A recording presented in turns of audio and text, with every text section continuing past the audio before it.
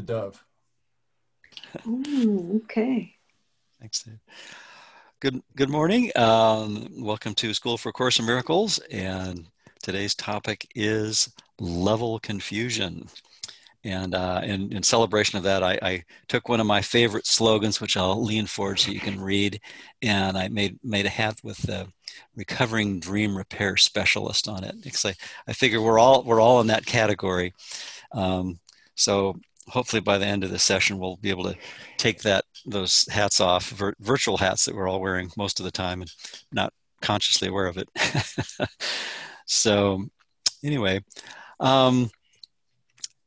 just to start out, I made a few notes here, and I just realized with the topic of level confusion, because it's such an immensely popular thing, and we do it so often, and it covers so much ground. I just put, we need to be infinitely patient and gentle with ourselves and everyone as we allow Holy Spirit to guide us through the forgiveness process. And of course, an important part of that is that process is undoing level confusion, because we want to confuse the levels as egos, because that's part of its subterfuge and camouflage and decoy and all that kind of stuff. So we have enormous resistance to undoing our ego identity investment, because we think that the level of confusion protects us or serves us in some way, but it merely prolongs our suffering. So I thought would be, actually, I was reading today's workbook lesson, and in the preface for it, which is, this is actually the first one of the 14 of what is in the second part of the workbook. And I thought I'd just read it because it's fairly short, and it really fits in nicely, because the way that we undo level confusion is by trusting, drum roll please, the Holy Spirit. So if you go to section 7 in the what is in part 2 of the workbook, we have, what is the Holy Spirit? I'll read the first paragraph here. The Holy Spirit mediates between illusions and the truth. Since he must bridge the gap between reality and dreams, and there's those two levels, perception leads to knowledge through the grace that God has given him to be his gift to everyone who turns to him for truth. Across the bridge that he provides are all dreams carried to the truth, to be dispelled before the light of knowledge. There are sights and sounds forever laid aside. And where they were perceived before, forgiveness has made possible perception's tranquil end. So, is anybody there and want to read the second paragraph? Can you tell me where you are? Oh, Judy. We're on section 7 in the what is of the 14 what is in the part 2 of the workbook, which is, let's see, it'll be right before workbook lesson 281 rather. Right it's after it's page 437. Thank you. Thanks, Tim. 437. I'll read the second one then. The goal the Holy Spirit's teaching sets is just this end of dreams. For sights and sounds must be translated from the witnesses of fear to those of love. And when this is entirely accomplished, learning has achieved the only goal it has in truth. For learning, as the Holy Spirit guides it to the outcome he perceives for it, becomes the means to go beyond itself, to be replaced by the eternal truth. So there he's talking about level 1 above the line in Ken's metaphysical chart, and that level, I think we know is where we really are all eternally. On some level, we know that at the level of the mind. But because we're so immersed and so well-versed and practiced in believing that we're something else and a substitute, we need to really focus on, as the Course reminds us, to just look at all of our projections and use Holy Spirit's guidance to undo those, right? So anybody at that page yet want to read the third paragraph? Yeah, this is Stephen. I'll do it. Okay, thanks, Stephen. Sure. I lost myself there.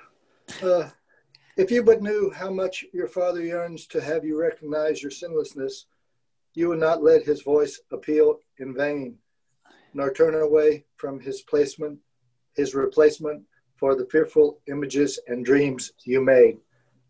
The Holy Spirit understands the means you made. by which you would attain what is forever unattainable. And if you offer them to him, he will employ the means you made for exile to restore your mind to where it truly is at home. Cool. Thanks. And the means, of course, is forgiveness. And what forgiveness does is correct the levels, right? So anyone for paragraph 4? Before you do that, Bruce, since we have a couple of new people, okay. Can Sure. you briefly explain what from your point of view, what you think level confusion? How many levels there are, and Sure. then what does level confusion even mean? Sure, thank you. Good, excellent idea. Yeah, the 3 main levels really are, the perfect oneness, spirit, God, the all-encompassing identity that we all share, the truth. That would be our essence that's above the line in Ken Wapnick's chart, if anybody's seen that chart, and I imagine a lot of you have. And that's really where we never left. We've always been, are now, and will forever be. But we're having this massive dream that we left there somehow, and it's made this enormous hallucination. So that's the first level, is that true reality. Below that is the tiny mad idea, which is the level of the mind where we go from capital M mind to the little m mind, where we split apart in our imagination only from perfect oneness. And we, at that moment, in the tiny mad ideas courses of metaphysics, that level is where both the ego and the Holy Spirit reside. And the ego is really the choice, the desire to want to be separate from that perfect oneness. And the Holy Spirit is the instantaneous correction that happened the instant that idea was entertained and fixed it. Basically, it's already fixed. But so that's that second level, the mental level. And then, because the unconscious guilt from that imagined split was so great, we didn't want to deal with that. And so we wanted to get out of our minds. And so we made up a whole universe of space and time and bodies and personas and everything from quarks to quasars and everything in between.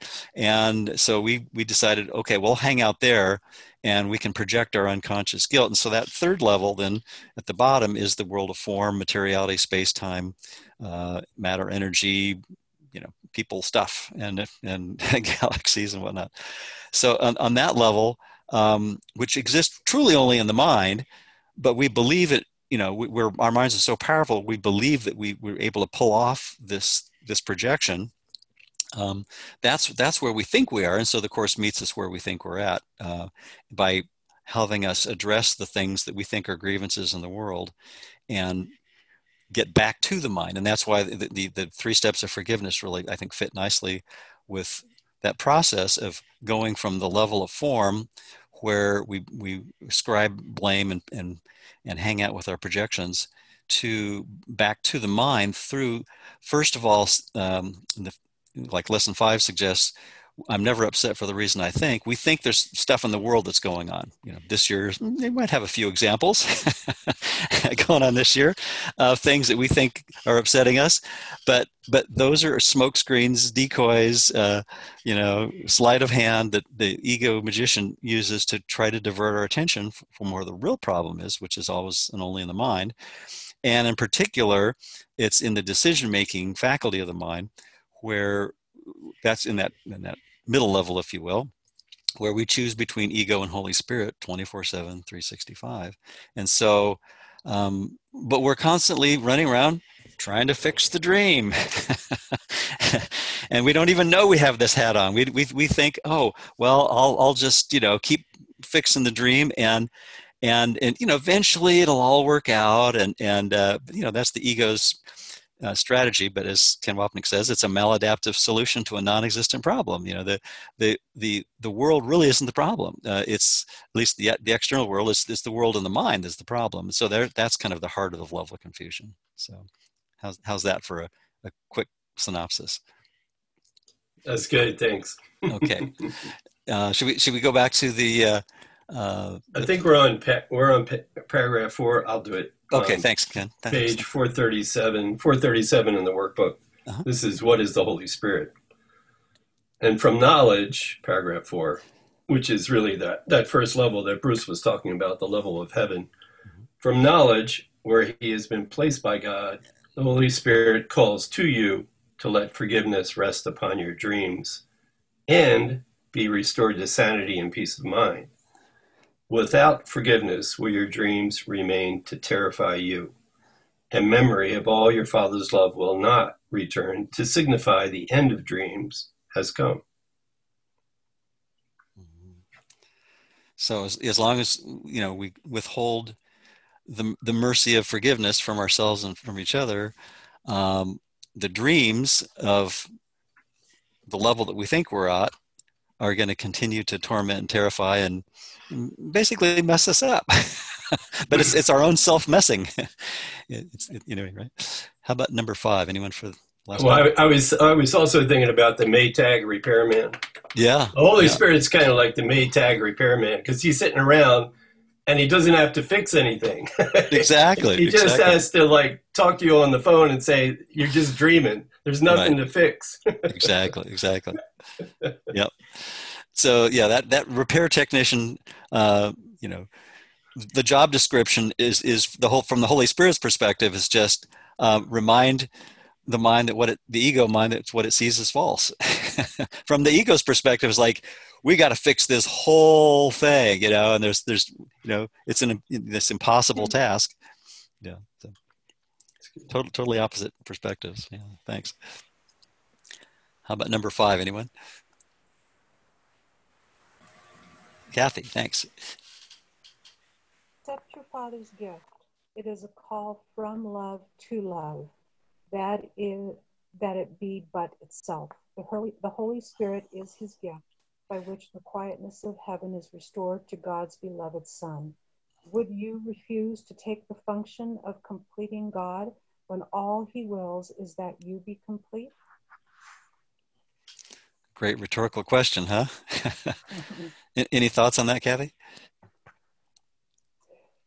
Oh, every time I read something in the book, I have 100 million thoughts that I'm still trying to pull all together. So. Yeah. And we're all doing that. I think it's because we're all so well versed in level confusion and trying to, repair the dream that, we forget that that's not what's going to work. And like Tim pointed out eloquently, when you do ask for Holy Spirit's help, what happens is that we just get a peaceful, gentle reminder that nothing happened. There's nothing in the world we need do nothing. There's nothing in the world we have to fix. But that inner Maytag repairman waits around most of the time for us to call on that awareness. So, Lynn had something. Oh, okay, Lynn.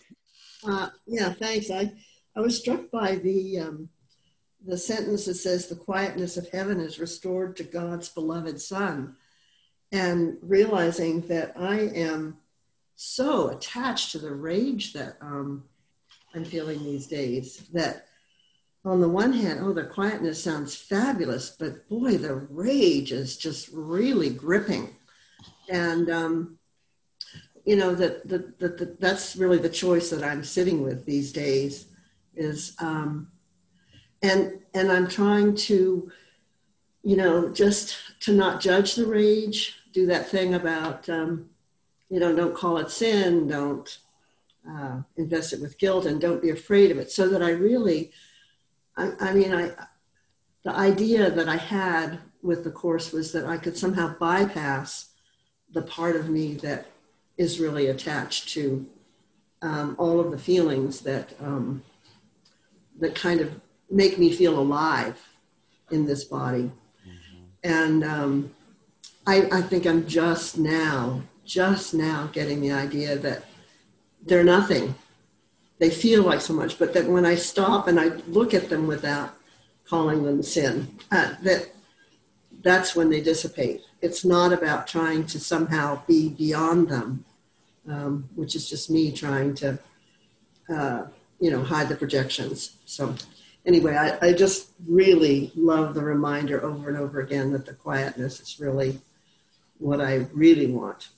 And so thank you. Appreciate Oh, that. thank you. That was really helpful. Yeah, and as you were sharing that, I was thinking about the quiet center, kind of like the center of the cyclone. That's really at the level of the mind where Holy Spirit can remind us that all the stuff that's going on around in the periphery is not not our reality. But we need to use everything that seems to be swirling around us as a mechanism to get back to the mind. So we need to look with the Holy Spirit at all the stuff that seems to be swirling around us in this, maelstrom, hurricane, tornado, whatever metaphor you like, that seems to be 24/7, and sometimes, like this year, seems to be accelerating. Imagine that, or maybe not imagine that. I was thinking when Lynn was talking about some of the banter that's going on around political theater is some of the characters are reminding us of Mussolini. The ego's like my inner Mussolini. It's stamping its feet. It's raging. I love my ego has a name now. Mussolini. Mussolini told me. It's a master of tantrum yoga, right? And that's our egos. I mean, it really is. It just, yeah, like you say, it just storms around, makes a big deal, puffs up its chest and proclaims loudly, that I want it thus, it's got to be this way, or I'm not going to be happy. Yeah, exactly. I put a few more notes on about level confusion, and I put A Course in Miracles addresses the levels of spirit, pure non-duality, and mind, which the ego has seemingly split into a dream of duality, and body or form, which is the projection of ego's misperceptions. And then I was reminded of the quote from Einstein, one of probably his most famous ones, that we cannot solve our problems with the same level of thinking that created them. Well, of course, in Course's jargon, we'd replace created with made, because it's all made up. Problems obviously have nothing to do with creation, but that because our minds are so powerful, we think we made some pretty hefty problems, and we need to address them on the level that where they can really be solved. But it doesn't hurt to use magic either. And because where we think we're at sometimes is on the level of form, Holy Spirit says, yeah, use the magic, do what you think you need to do in order to minimize the fear. But then, when you have a moment of peace, when you can step back into the quiet center, and not get quite so sucked up in the tornado for as often as you can, just remember that where they're going to be solved is in the mind. I was also reminded of a great little story that I first heard in a psychology class when I was a undergraduate at UC Davis, taking a class from Charlie Tart, who invented the phrase altered states of consciousness. He had some really interesting, Judy knows of Charlie, yeah. Some interesting stuff. I really enjoyed his classes, and he had us read one of Idir Shah's books, and it was a story about Mullah Nasruddin. And I Googled this, found this on the web, and it goes, someone saw Nasruddin searching for something on the ground. What have you lost, Mullah? He asked. My key, said the Mullah. So they both went down on their knees and looked for it. After a time, the other man asked, where exactly did you drop it? In my house. Then why are you looking here? And then he replies, there's more light here than inside my own house. Yeah. So we're out groping around under the street lamp and knowing full well that the key's there in the house, but not under the street lamp. But we continue to look for it outside, where we're not going to find it, because the ego strategy is seek but do not find. Right? It's basically, again, Ken's favorite phrase of maladaptive solution to a non-existent problem. And when we get to the key with the Holy Spirit's help, we see that nothing happened. But we need to go through the steps of forgiveness in order to get to that point. We can't skip over the steps. So we need to use every little irritation, every little annoyance, every little unmerciful thought, every grievance, and just say, okay, thank you for that, because without that feedback from my mind, I wouldn't have a way to get back to it. That's one of the things that Ken Wapnick said that I really appreciate. He was talking about Freud and dreaming, and the Course says, of course, all your time is spent in dreaming, and then Freud said, the dreams are the royal road to the unconscious. And so if that's the case, then everything that we experience here as a seemingly separate self is an opportunity to get back from the unconscious mind to the conscious mind, and but with the Holy Spirit's help, because just consciousness by itself isn't going to cut it. We need Holy Spirit. We need that inner kindness teacher, aka Jesus of the Course, to get back to that place in the mind where we can really forgive, because we're our capacity for judgment and figuring it out on our own is essentially nil. Snowball's chance in hell, basically, if we try to figure it out on our own. Okay. So I was just, I put a little comment here. We probably have all heard the story of the guy under the street lamp or some variation of it, and we can laugh gently at the folly while remembering that we do this almost constantly, looking for peace, innocence, respite, and certainty where it cannot be found. And we're looking for it in the projected world of our dreams of duality. Also, I was kind of remember something that was in Richard Bach's Illusions book, that ego savors unsolvable problems to reinforce the justification for martyrdom. That's I have an excuse now for I can point the finger and it's not in my mind's backyard anymore. It's I threw it over the fence, some fence, right? And that's the another level of confusion strategy that's very popular with everyone's ego is as long as somebody out there.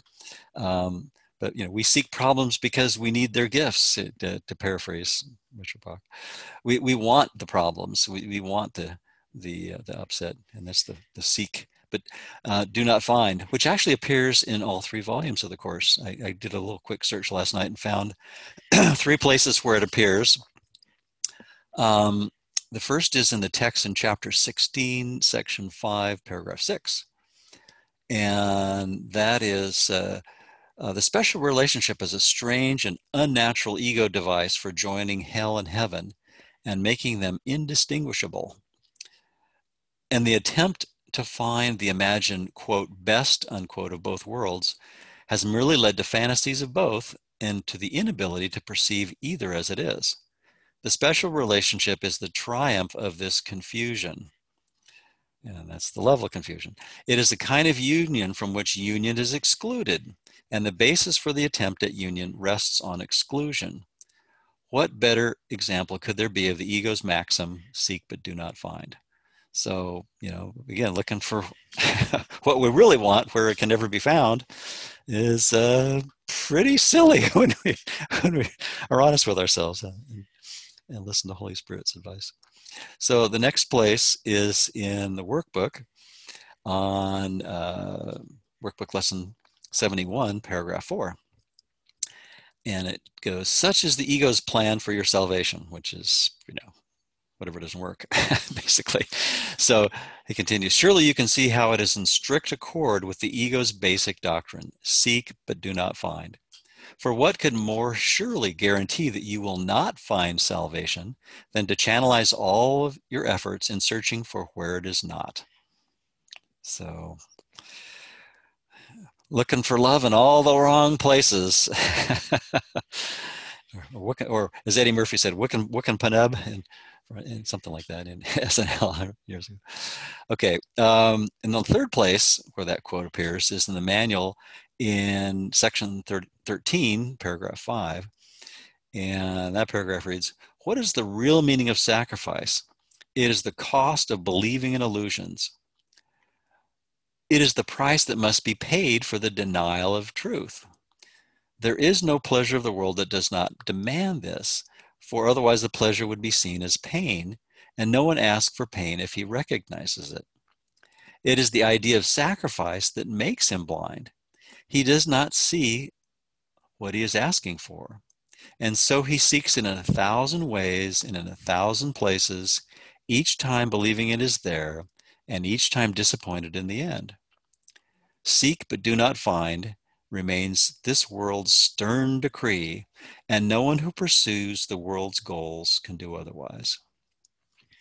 And then the irony, of course, is that, the Course doesn't say, don't do stuff in the world, don't do things that are fun or pleasurable, but just, if we can just remember to not take them quite so seriously, and particularly the idea that those things can come and go. If there's anything that is transitory, ephemeral, changing, temporary, those are clues that not good investments, and just, if we can just be gentle in reminding ourselves that those projections and identification with those projections isn't really going to make us happy, but we can actually choose to be happy regardless of what's going on by listening to the Holy Spirit, independent of the level of form. So, but that level of form is we're so laser focused on it, we're so glued to it, that the idea of I'm never upset for the reason I think is like, what? Huh? If you ask that of most people, most of the time, most every day, the idea of I want to be upset for the reason I think. By golly, damn it, I have a lot of investment in being upset for the reason I think. And the unspoken, the hidden dream, the hidden secret place in the mind is, yeah, I get to keep my identity as long as I have, my pet grievances and, the pet peeves and sacred cows of projection. And we like those as egos because they maintain a separate self, but that never really serves us, never really happy. Speaking of form, I want to acknowledge and celebrate David's resurrection. David Delaplane's back. His form's back. Yay, David! Yay, David! All right. And speaking of another David, I think it's Dave Van Dyke's birthday in the dream. Happy birthday, Dave! Oh, happy birthday, Dave! Oh, and you won't let him read either. He keeps raising his hand to read, and you won't let him read on his birthday. I wasn't. I was licking away. My apologies. Go ahead, Dave. What? There's nothing to read. Oh. You want me to read one of the old paragraphs or something, or what?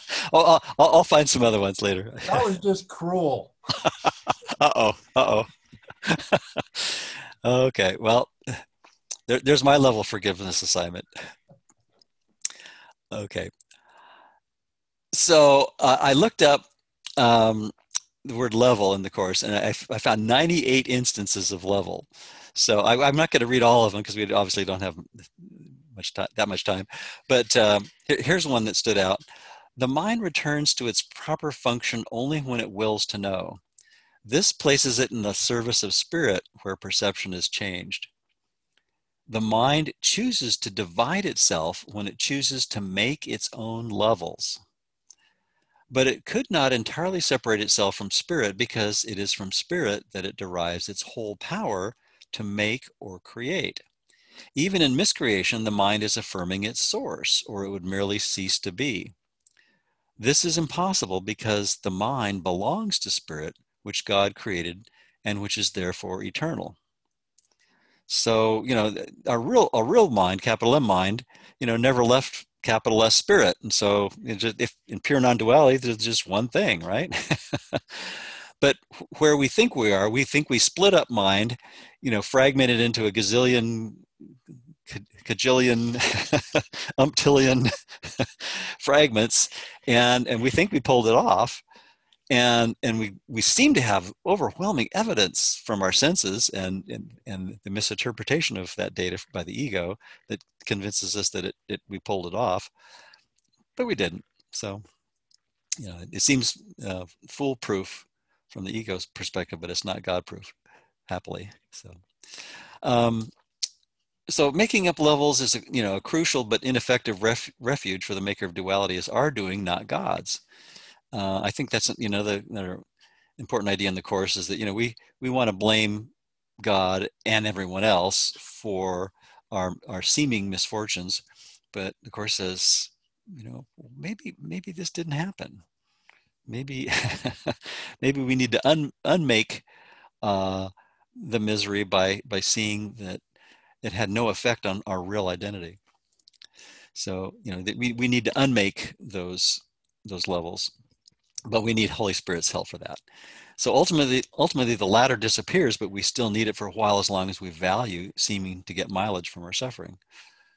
So, you know, we need to use every seeming projection of special love, special hate out in the world as a mechanism for getting back to the mind.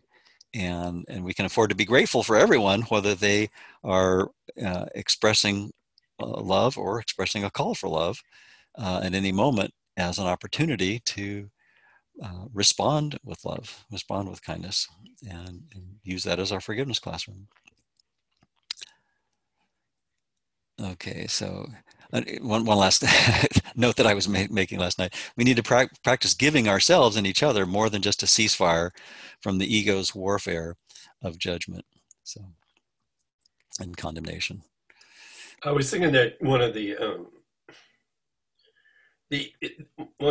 equally impossible ways of, or one of the equally impossible things to even begin to consider, besides I'm never upset for the reason I think, is that we're actually seeking but trying not to find. Mm-hmm. I mean, that just, like, no, I'm not. I'm seeking and I want to find. That's why I'm seeking. Right. But I mean, it's like rephrasing lesson 5. Seek but do not find. Mm-hmm. As you're sharing that, Tim, I was thinking it's sort of like, you know, the way the eye works is the eye focuses on a specific thing, but the peripheral stuff, you know, has far more of the picture to it. And it's sort of like, you know, our unconscious mind, the unconscious guilt, has a factory that's running full tilt, making, making grievances from our projections, and you know, fabricating, kind of like, if there's, speaking of another Star Trek episode, where there was one of the early Star Trek episodes where they landed on a planet and there's these little antennas that zoomed around and you know, scanned their thoughts and fabricated the things that they were thinking about. But that's kind of like how our grievances do. You know, we're on an unconscious level, we don't realize that we're, you know, we put up a good story. Oh yeah, I'm looking for peace, I'm looking for happiness, I'm looking for love.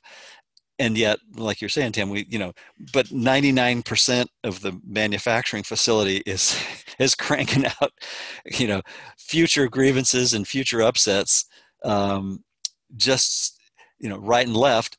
But that's really easily undone just by letting simply undone, maybe not easily, by listening to Holy Spirit. And when we get those things triggering us, and just say, oh yeah, I made this up on some level of my mind I'm not aware of, but I need Holy Spirit's help to help me translate that from a grievance to a forgiveness classroom opportunity. And in those moments, we can say, oh yeah, I was complicit there. I really was on that level of the mind that I was choosing not to be aware of intentionally. I was making all this stuff up. And I think what the Course suggests is that not that the world is going to be this utopian place, but at some point we will have attained a level of awareness, if you will, that where with enough practice, we've forgiven enough that we no longer feel a compulsive need to be triggered by every little thing, and instead of automatically reaching for ego's bag of quiver behind the back, or bag of grievances to upset us, we reach for Holy Spirit's translation, and that says, oh, nothing happened here. I actually have a little example that the other evening that where I was putting this into practice. I took my mom to the ER nearby here Monday evening. She was having some symptoms from a previous medical situation. And so we thought, well, it's a good time to just, make sure, take care of these things. And so I was waiting there for a number of hours. Fortunately, I had Ken's Journey Through the Textbook with me. I was reading his commentary in chapter 13, which kind of put my mind into a good place to be, but mindful of what was going on. And so as each person walked into the reception room with this parade of medical issues, as, is likely to happen in an ER room, right? Waiting room. I just noticed that my immediate knee-jerk reaction of wanting to say, oh, I've got this person figured out. I know what's up with them. I was doing a diagnosis mentally and physically, as each person entered the room. But it's like, wait a minute, what's up with that? So I just started noticing that. It's like, oh, I could see peace instead of this. I could, and I allowed the Holy Spirit to say, remind me that I was clueless, and I could just watch my perception change as I noticed each person then became like this perfect being that just happened to be having a dream of these issues, and that was my level of confusion healing at that moment. I was able to see, sometimes it took a few seconds, sometimes a few minutes, depending on the seeming severity of what they were complaining about to the receptionist there. But it was just kind of interesting to watch my mind and just see what was going on there, and see where I was confusing the levels. I was thinking, well, my piece, it seemed to be disturbed by every person that came in, and then I realized, no, that's my classroom. That's exactly what I need to be looking at, and see my projections for what they are is my opportunity to see peace and to see everyone there as deserving of that same peace. I was wondering what they thought about you. You didn't have that hat on, did you, when you were No, I didn't have, no, I didn't have the hat on. That's just for this group. I figured I could appreciate it. Yeah. No. No, that might have gotten a few bizarre looks, but yeah. Yeah, no, but it was a good exercise, and I try to practice that as much as I can, and I think it's helpful. So of the 165 instances of the word confusion, among those in the course, there's only 9 actually that have level confusion in them explicitly. So I thought I'd just read those because they're not that many. The first one is one of the first miracle principles right at the beginning of the text. Miracle principle number 23 in chapter 1, section 1. Miracles rearrange perception and place all levels in true perspective. This is healing because sickness comes from confusing the levels. And of course, sickness in the course is always and only about the mind, even though sometimes it seems to be talking about the body. But if even modern physics tells us that form is mental, then that's where we need to start, is getting back to the mind. And as always, getting back to the decision-making place in the mind, where the little toggle switch, if we're honest with ourselves, most of the time is stuck in the ego position, and we just need to ask Holy Spirit to help us nudge it over to the or remind us really that it's our finger that's needed mentally, metaphorically. Holy Spirit, has, in fact, we were talking about this last night in a study group, and it occurred to me, it's like, well, Holy Spirit really does all the heavy lifting. So it's kind of analogous. If you have a light switch, and the ego switch is in the dark position, and the Holy Spirit sort of guides us to that light switch, and says, here's you got to throw the switch, but it's not difficult. It's those little feather light touches kind of thing. But behind the scenes, Holy Spirit not only is it that awareness guiding us to the switch, but it's also taking care of the utility company and the infrastructure for getting the electricity and the bulb and the wiring and the meeting all the codes and all that stuff. We don't have to do any of that. We just have to listen to Holy Spirit to have us guide us to where the switch is, and then okay, now flick the switch, and then, oh yeah, I feel better. Amazing how that works, right? So the next one of the 9 instances of level of confusion is in section chapter 2, section 4. The first couple of paragraphs. The first paragraph is actually just kind of a preface, but I think it gives the foundation. So he says, our emphasis is now on healing. The miracle is the means, the atonement is the principle, and healing is the result. To speak of, quote, a miracle of healing, unquote, is to combine 2 orders of reality inappropriately. Healing is not a miracle. The atonement, or the final miracle, is a remedy, and any type of healing is a result.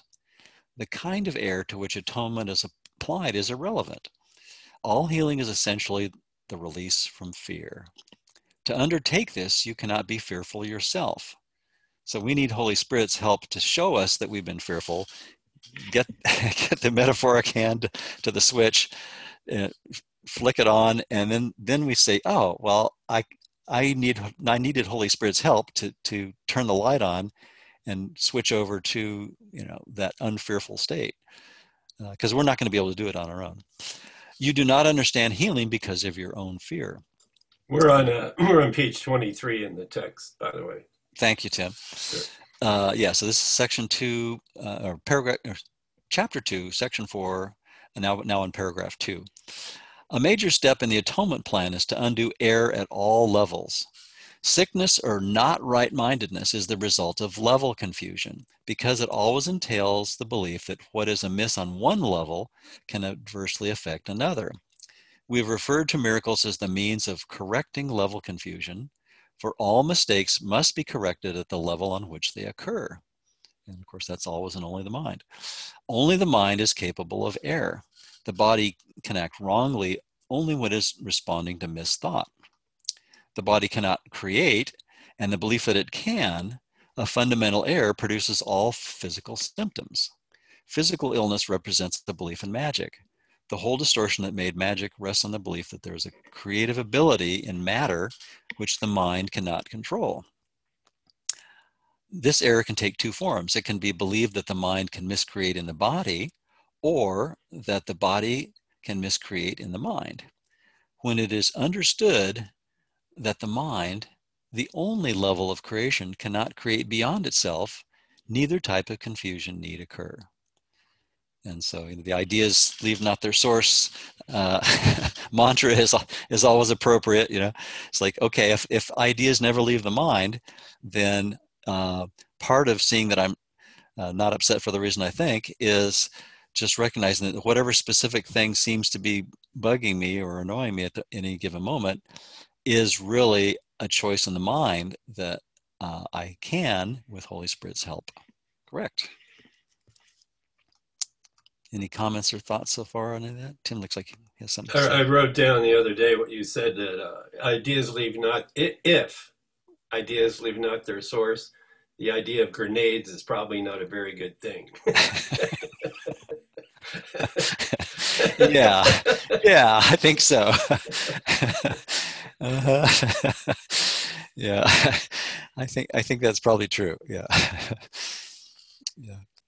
So here's another of the 9 instances of the phrase level confusion, or variations of it. This is from also chapter 2. This is just another section down, section 5, paragraph 1. Before miracle workers are ready to undertake their function in this world, it is essential that they fully understand the fear of release. Otherwise, we have this enormous resistance, don't we? Because we think we're getting some kind of mileage out of our egos.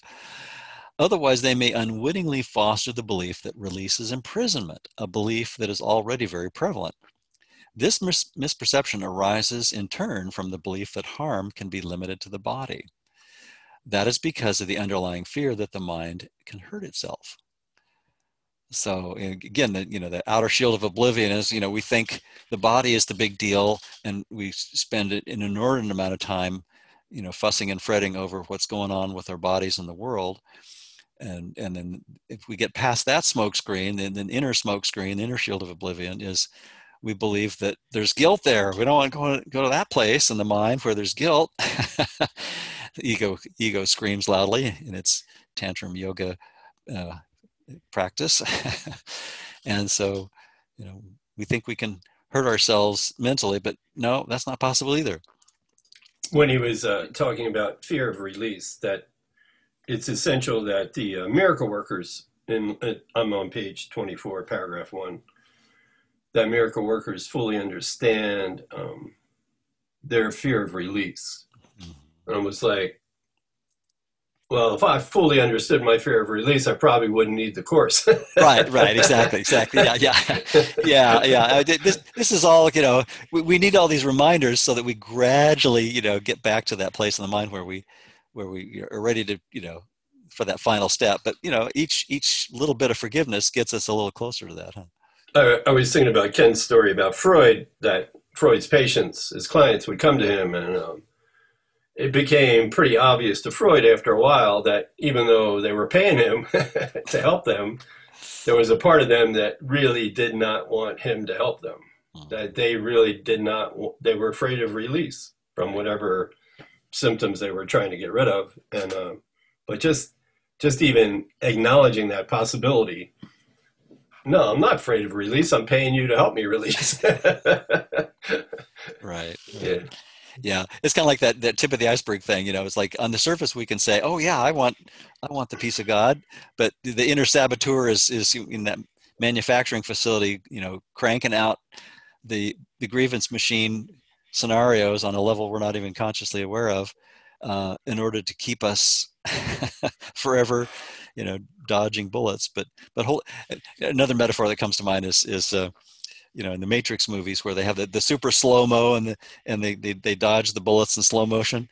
The Holy Spirit is kind of like the mechanism in the mind that allows us to see that nothing happened, and there weren't even any bullets, let alone did we need to dodge them. But if we did, we'd dodge them in slow motion.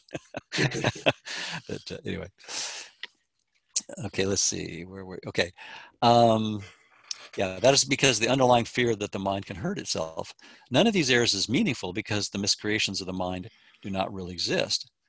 This recognition is a far better protective device than any form of level confusion because it introduces correction at the level of the error. Thank you, Einstein. Thank you, Freud. Thank you, Ken. Thank you, Course. We need to get back to that level of the mind where the decision maker is, and that's the only place that's going to fix it. It is essential to remember that only the mind can create, and that correction belongs at the thought level. To amplify an earlier statement, spirit is already perfect and therefore does not require correction. Nothing to fix there. Move along. Not the droids you're looking for. The body does not exist except as a learning device for the mind. This learning device is not subject to errors of its own. Bodies are neutral, right? Because it cannot create. It is obvious then that inducing the mind to give up its miscreation is the only application of creative ability that is truly meaningful. So, a little more detailed one. Yeah. Any thoughts on that? I was thinking about when I'm in an ego-based anything and I'm whining about what somebody else is doing. That in a way, I'm saying their fear of release is more than mine. Yeah, I'm afraid of release, but theirs is way more than mine. And they don't even know they're afraid. Like, especially other course students, if they're going down some road where I think, in my ego moments, I think, well, they're really barking up the wrong tree. Basically, I'm just saying they're more afraid of release than I am. I mean, as if that there's comparative levels of fear of release. Mm-hmm. Either I'm afraid of release or I'm not. Yeah. That's a really good point, Tim, because there's so many levels that we make within the dream of the world and the dream of others that we assign hierarchies where none exist, and what you said reminded me of the little light bulb moments in the ER room the waiting room the other day. It's like I would catch myself and realize, yeah, I'm clueless. I have no idea where the minds of each of these people are at. And then in fact, there's one lady who walked up and described the situation she was having. And then as she walked away, she was laughing, and it's like realized, well, maybe she's, really got this thing handled, but she's just going through the motion and doing her magic thing, knowing that would help her feel less fearful. But anyway, it's just kind of, noticing that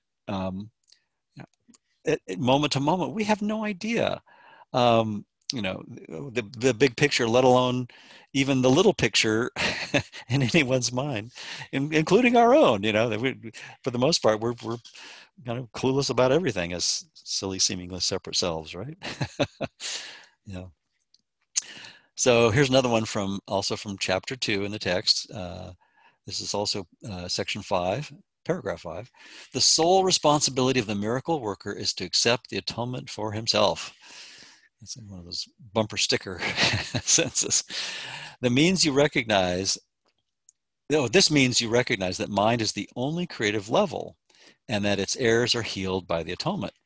Once you accept this, your mind can only heal. By denying your mind any destructive potential and reinstating its purely constructive powers, you place yourself in a position to undo the level confusion of others. Well, as we were just talking about, it's because it's it's always back to, oh, that's right, it's my mind that needs fixing. Whoops. That's right. Whoops. The message you then give to them is the truth that their minds are similarly constructive and their miscreations cannot hurt them. By affirming this, you release the mind from over-evaluating its own learning device and restore the mind to its true position as the learner. So I wrote a little bit about this, and I put, when we listen to Holy Spirit and learn not to make our specifics and bodies and personal stuff into big deals, in quotes, we halt production on the grievance assembly line in our mind. Then we must further listen to Holy Spirit's counsel regarding the guilt in the secret dream, the level we usually hide from like the plague as egos, which shines vaporizing light on our self-incriminating narratives of sin, guilt, and fear. That's the level where change, undoing what never was, is truly possible and happily inevitable. Peace waits patiently just beyond our classroom of special love-hate projections and the film noir projector in our ego mind that plays nonstop horror flicks of God murderer to drive us from our decision-making mind. We gladly binge watch this madness to keep from looking at the level where the locus of the problem resides. So that's where we I'm looking at Derek's photo and seeing this. That's a fun picture, and yeah, but that's the horror film. It kind of reminds me. It's like, yeah, but that's what the ego thrives on, is freaking ourselves out. We're binge watching this horror movie of the ego's insanity, because the little asterisk in that agreement that we made was, yeah, as long as you keep playing that horror film, you get to have a separate identity and you get to be the victim, and we think that that's somehow cool. That somehow that's giving us something we want. Okay, one more from chapter 2. I think that's the last one. Being afraid seems to be involuntary, something beyond your own control. By the way, this is, if you want to read on along, this is chapter 2, section 6, the first couple of paragraphs. What page are you on? Do you have that handy, Tim? Chapter 2, section 6. Page 28 at the bottom, paragraph 1. Yeah. Thanks. So this one goes, being afraid seems to be involuntary, something beyond your own control. Yet I've already said that only constructive acts should be involuntary. My control can take over everything that does not matter, while my guidance can direct everything that does, if you so choose. Fear cannot be controlled by me, but it can be self-controlled. And there's that little light switch again, this feather touch, that's all it takes. Fear prevents me from giving you my control. The presence of fear shows that you have raised body thoughts to the level of the mind. This removes them from my control and makes you feel personally responsible for them. This is an obvious confusion of levels. Okay, and then the second paragraph continues, I do not foster level confusion, but you must choose to correct it. You would not excuse insane behavior on your part by saying you could not help it. Devil made me do it. Remember Flip Wilson? Why should you condone insane thinking? There is a confusion here that you would do well to look at clearly. You may believe that you are responsible for what you do, but not for what you think.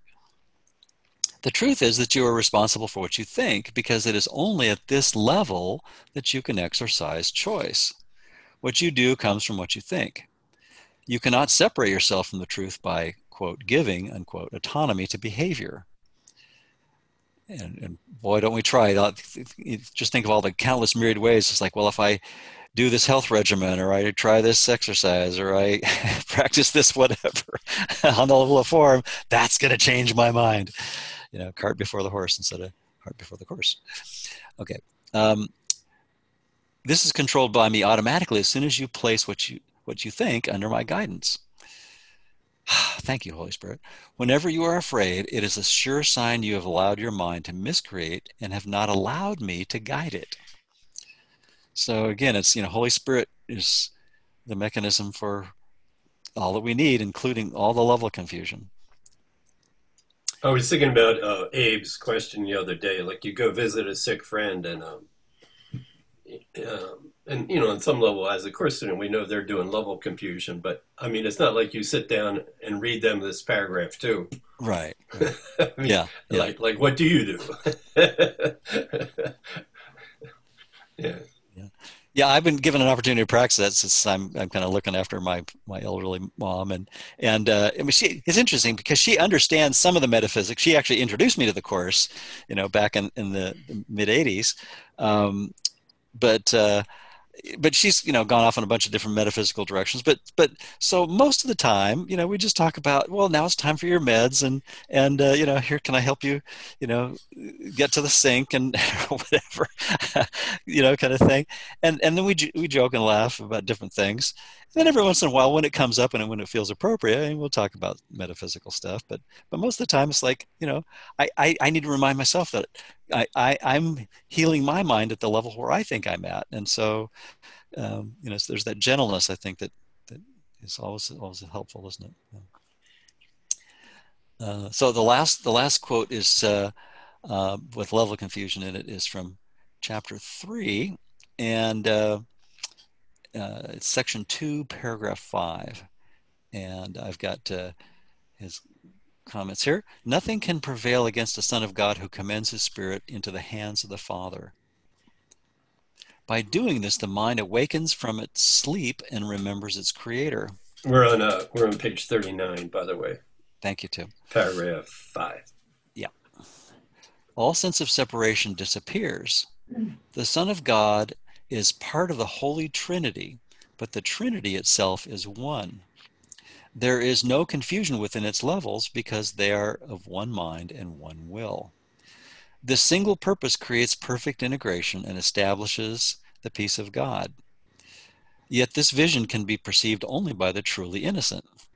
Because their hearts are pure, the innocent defend true perception instead of defending themselves against it. Understanding the lesson of the atonement, they are without the wish to attack, and therefore they see truly.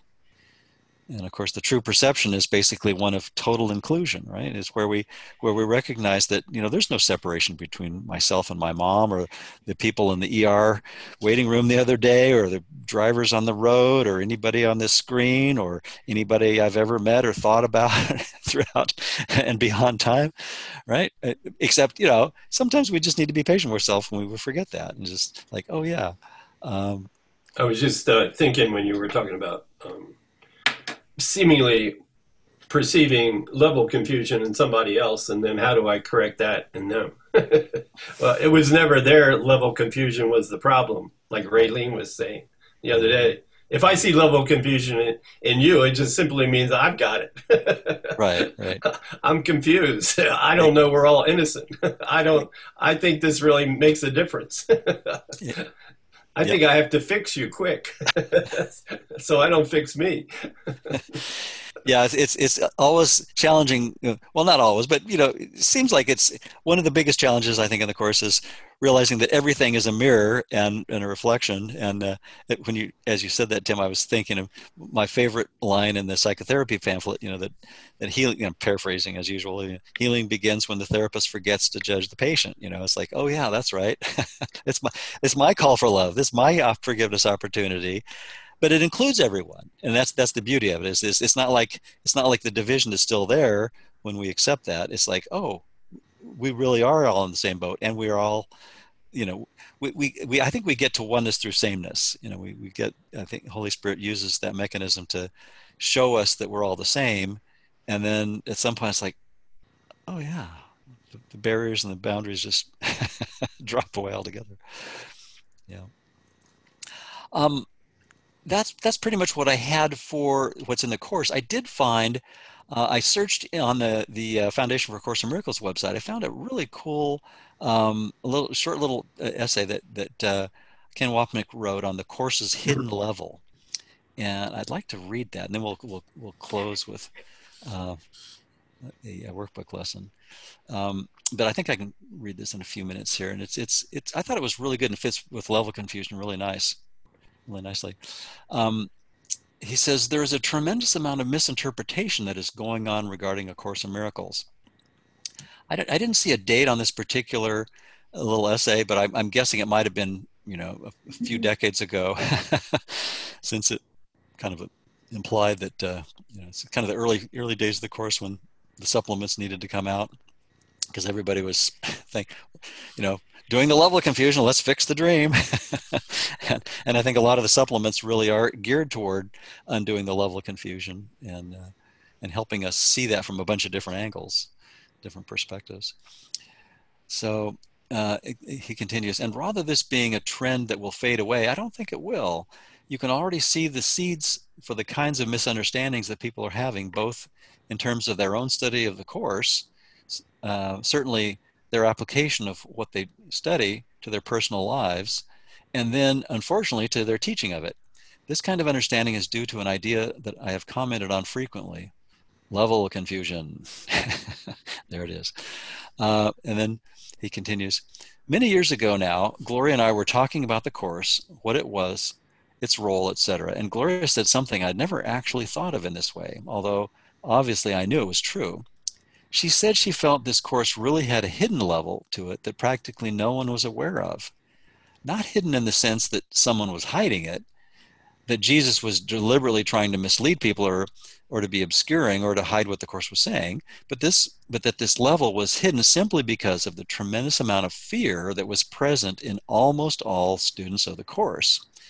Later, we will discuss this more in terms of the fear of losing one's specialness and one's identity, and what exactly that means.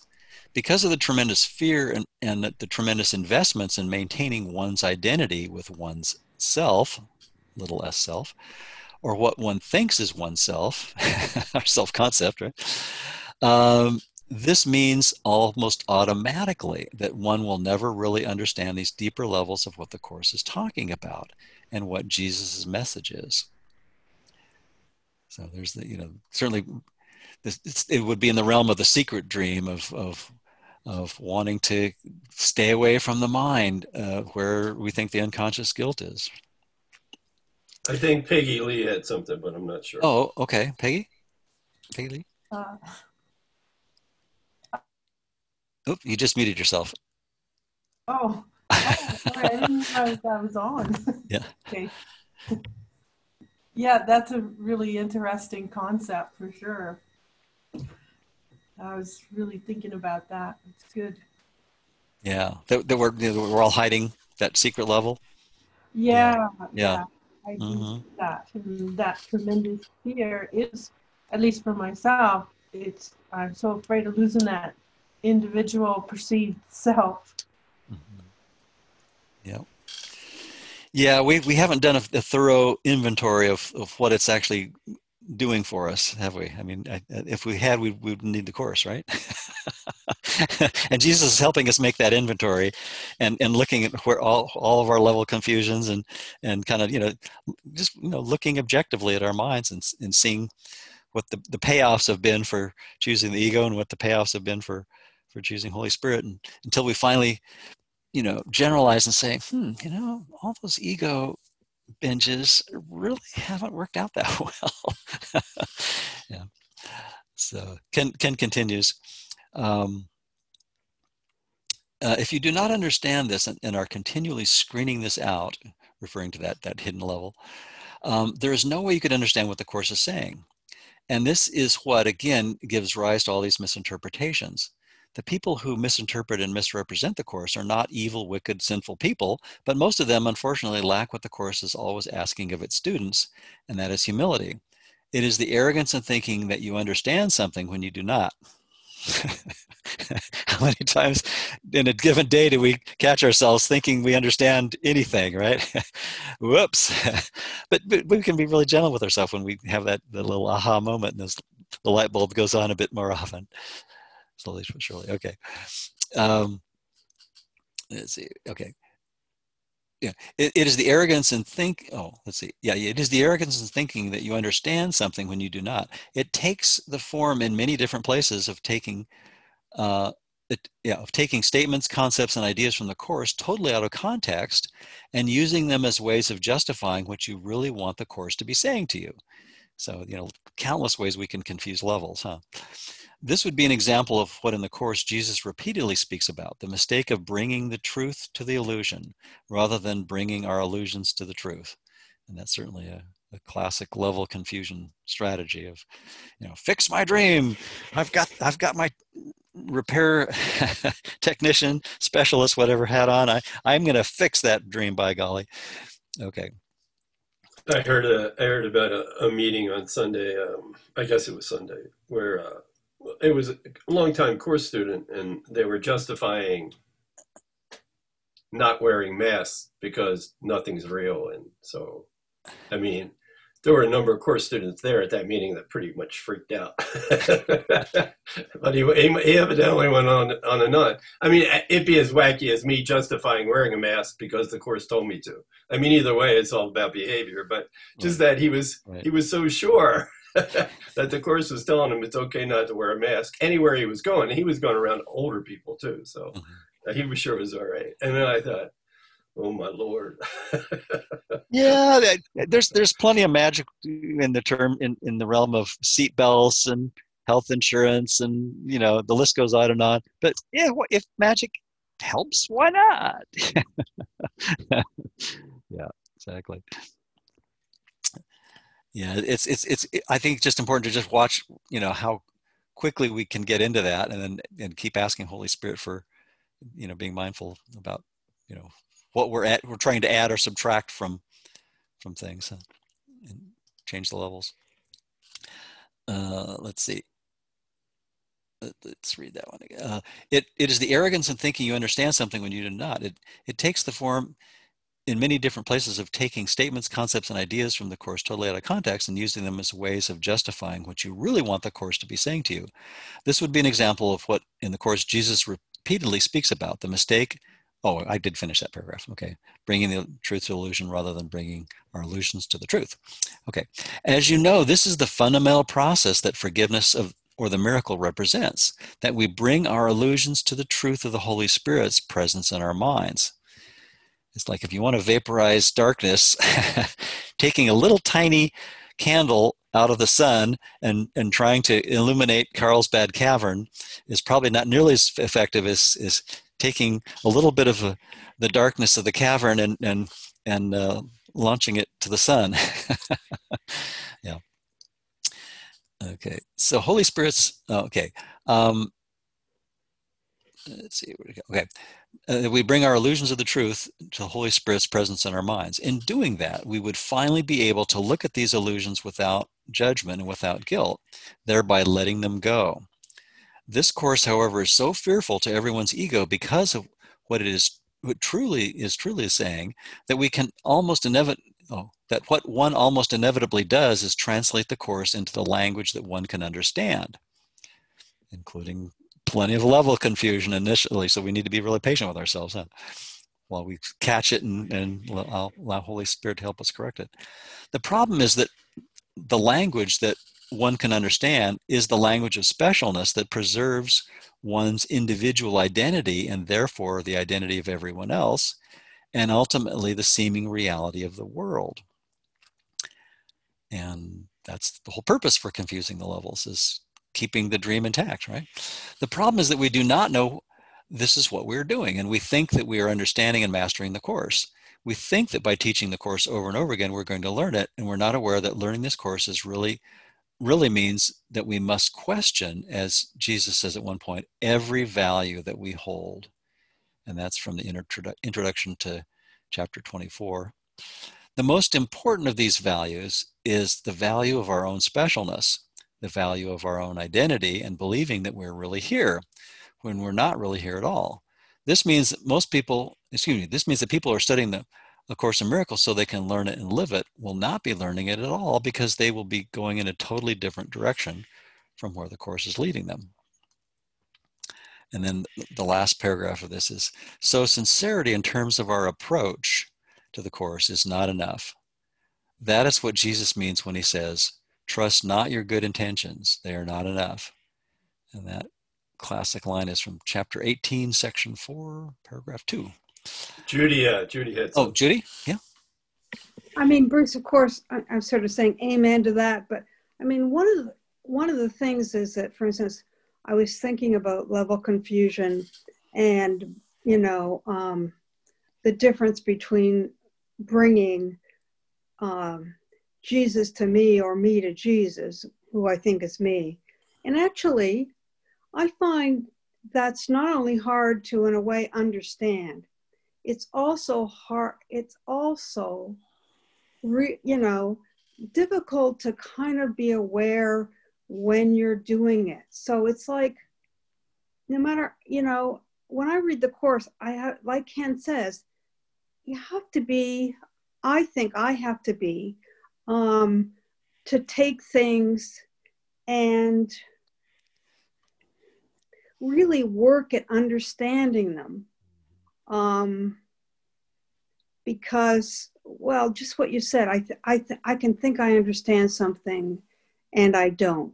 I mean, when I worked on my presentation for the metaphysics, I mean, the greatest part of that was it forced me to really understand it. But then the next week, somebody said something, and I realized, holy, I didn't get that. I didn't really understand that. Yeah. And humbleness is certainly a prerequisite. So, For sure. I mean, yeah. Yeah, it's kind of like you get up to the top of what you think is Mount Everest, and you realize, oh, well, I'm just in the foothills. In the foothills, I'm underwater. Well, there you go. Yeah, more accurately, right? Yeah. At the end of chapter 1, he goes. Jesus, you know, pretty much admonishes Helen and Bill. You really need to study these early chapters, or you're not going to understand what's happening down the road. I mean, you know, specialness is not going to make any sense if you. And it's really hitting me as you're going through these early sections in these first few chapters, how much he really developed this idea of level confusion. Yeah. And that if we don't even get that intellectually, how in the world could specialness, like what Peggy Lee was talking about, even, how would I ever get in touch with that? You know, like what does that mean? But this idea that he really is just really almost relentless about, there's level confusion. You don't even know you got it, but you got it. And you need to at least be aware of that intellectually before you get to these later chapters that start talking about all this other stuff. Yeah, exactly. It really is a developmental course, even though it's a holographic. But you know, if you read it end to end, you know, as you've been doing this last year, it just opens it up so beautifully. Yeah. To Judy's comment question, I was thinking, you know, because I've kind of grappled with that too. Is, you know, what's the difference between bringing light to darkness or darkness to light? And to me, it's I think I just hadn't really thought about it in that context. But I think when I recognize when I'm kind of arguing for something, that's usually a clue that I'm trying to bring the light to the darkness. You know, when I'm bringing the darkness to the light, usually that's at a moment when that's dropped away, when I'm no longer, you know, digging in my heels and staking my claim and you know, defining the turf of you know, what I will accept and won't accept. Oh, that's usually a clue, right? I never do that. I never. I mean, oh no, not moi. I don't ever argue. Or Who, moi? No, never. Of course not. Yeah, we wouldn't need this course if we weren't such talented, you know, rhetoricians, or whatever the term is, you know, for arguing for our limitations, right? Yeah. Well, anyway, I think I've got time for. Can I read this? Can I go a minute or two past? I think. Let me read this last paragraph from Ken, and then we can conclude. So Ken says, so in sincerity in terms of our approach to the Course is not enough. That is what Jesus means when he says, trust not your good intentions. They are not enough. What you really need, as he explains in the next line, is a little willingness. And it is the little willingness to be able to admit that you are wrong And in the end, Jesus was right. Yeah, it's like, okay, I can maybe question my argument. And that what he says in A Course in Miracles is right. But to make the point still once again, and I will probably make it dozens of times in the course of this class, you will not know what he is saying, and you will not know the truth of what he is teaching because you're so frightened of what that is. So we need to be really gentle and patient with ourselves. Huh? What you will find yourself doing is seeing a part of the Course and not understanding its connection with the whole, because it is this deeper layer, the so-called hidden level of the Course, that contains the whole. In a nutshell, and this is a point I will be elaborating on a great deal, what we're really talking about is not really understanding the difference between reality and illusion, not really understanding what non-duality means, and therefore not understanding what duality means.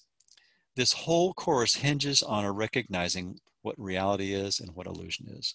And there's the two levels. So, and we're not going to figure it out on our own, but we always need Holy Spirit's help to sort those levels out. So I thought lesson 281 would be a good lesson for finishing this off, since it kind of puts us back in the hands of the Holy Spirit. And would Dave Van Dyke like to read that? It's on page 438. 438? If you're up for it, Dave. If this is a trick. No, it's not. No, I'm just following through on trying to right the injustice of overlooking you before. All right. Where are we? Lesson 281. And what was the page number again, Tim? Don't take that first sentence personally, Dave. We're on page 438. Gotcha. I'm there. All right. I can be hurt by nothing but my thoughts. Father, your Son is perfect. When I think that I am hurt in any way, it is because I have forgotten who I am and that I am as you created me. Your thoughts can only bring me happiness.